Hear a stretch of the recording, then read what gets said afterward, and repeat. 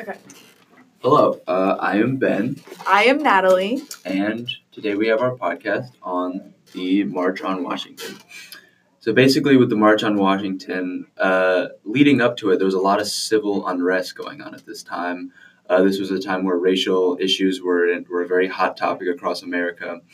There's a lot of unrest, like I said. A lot of people were just fed up with this state that the country was in. They were fed up with the way they were being treated. They were fed up with the way that the government wasn't really doing anything about any of this. So, led kind of by Dr. Martin Luther King Jr., they decided to protest in a more peaceful way, like civil disobedience, and they decided to march. And so they did a lot of marches, obviously, but one of the biggest and most influential marches was the March on Washington. And obviously, the March on Washington, large scale march, and they had to organize it very well.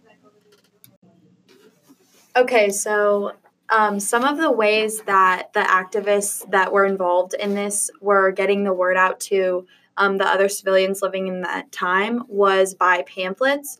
And an example of a pamphlet, it would have the title is March on Washington for Jobs and Freedom, and it listed who was sponsoring the march, why they were marching, and what they were demanding.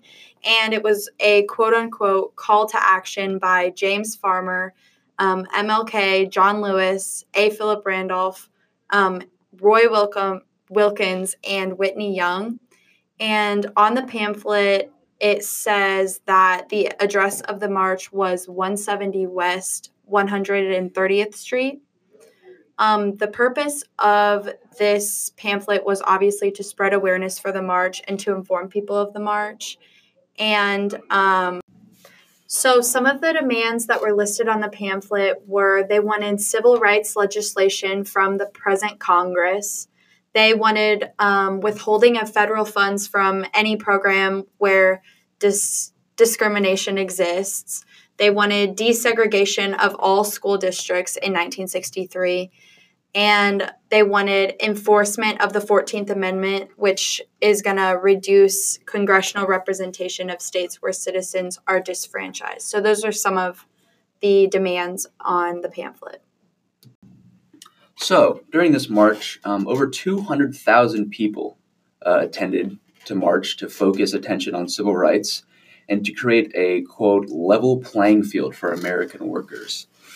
All these people, they came from obviously all completely different walks of life, all places around the world kind of joined together to march here.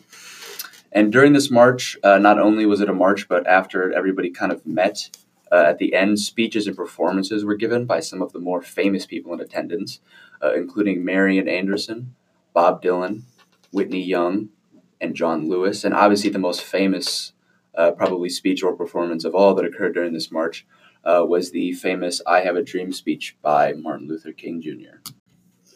Okay, so at the time of the march, there were many civil rights activists in attendance, and some of the famous ones were Martin Luther King and A. Philip Randolph. And A. Philip Randolph was the head of the march. He directed the march, and he wanted the ultimate purpose of it to be to end discrimination of Blacks in the workplace. And so he was a nonviolent protester, and that's what they were trying to get across, was that they wanted change to happen, but in a nonviolent manner. So the March on Washington was very significant and had a large magnitude for many different reasons. One of them was that one of the most famous speeches in U.S. history, which was Martin Luther King Jr.'s I Have a Dream speech, was delivered at it. And not only was the speech significant to the march, but the march was significant to the entire nation as a whole. It signified the anger that was being shown towards the Black community and how they reacted and how the Blacks were oftentimes very upset and hurt by the just complete disrespect that was being shown towards them. And not only did it kind of voice their problems, it actually did change things that were occurring higher up. It was successful in pressuring JFK, the current president, to initiate a stronger civil rights bill in Congress, which really did show how this thing that was as simple as people marching to come together and discuss issues that they were passionate about turned into successful legislature being passed to actually show the results of their fight. So, at the March on Washington, one of the most famous speeches by Martin Luther King was given. Martin Luther King referenced the founding fathers, the Bible, and used universal themes that really depicted the struggles of the Black community.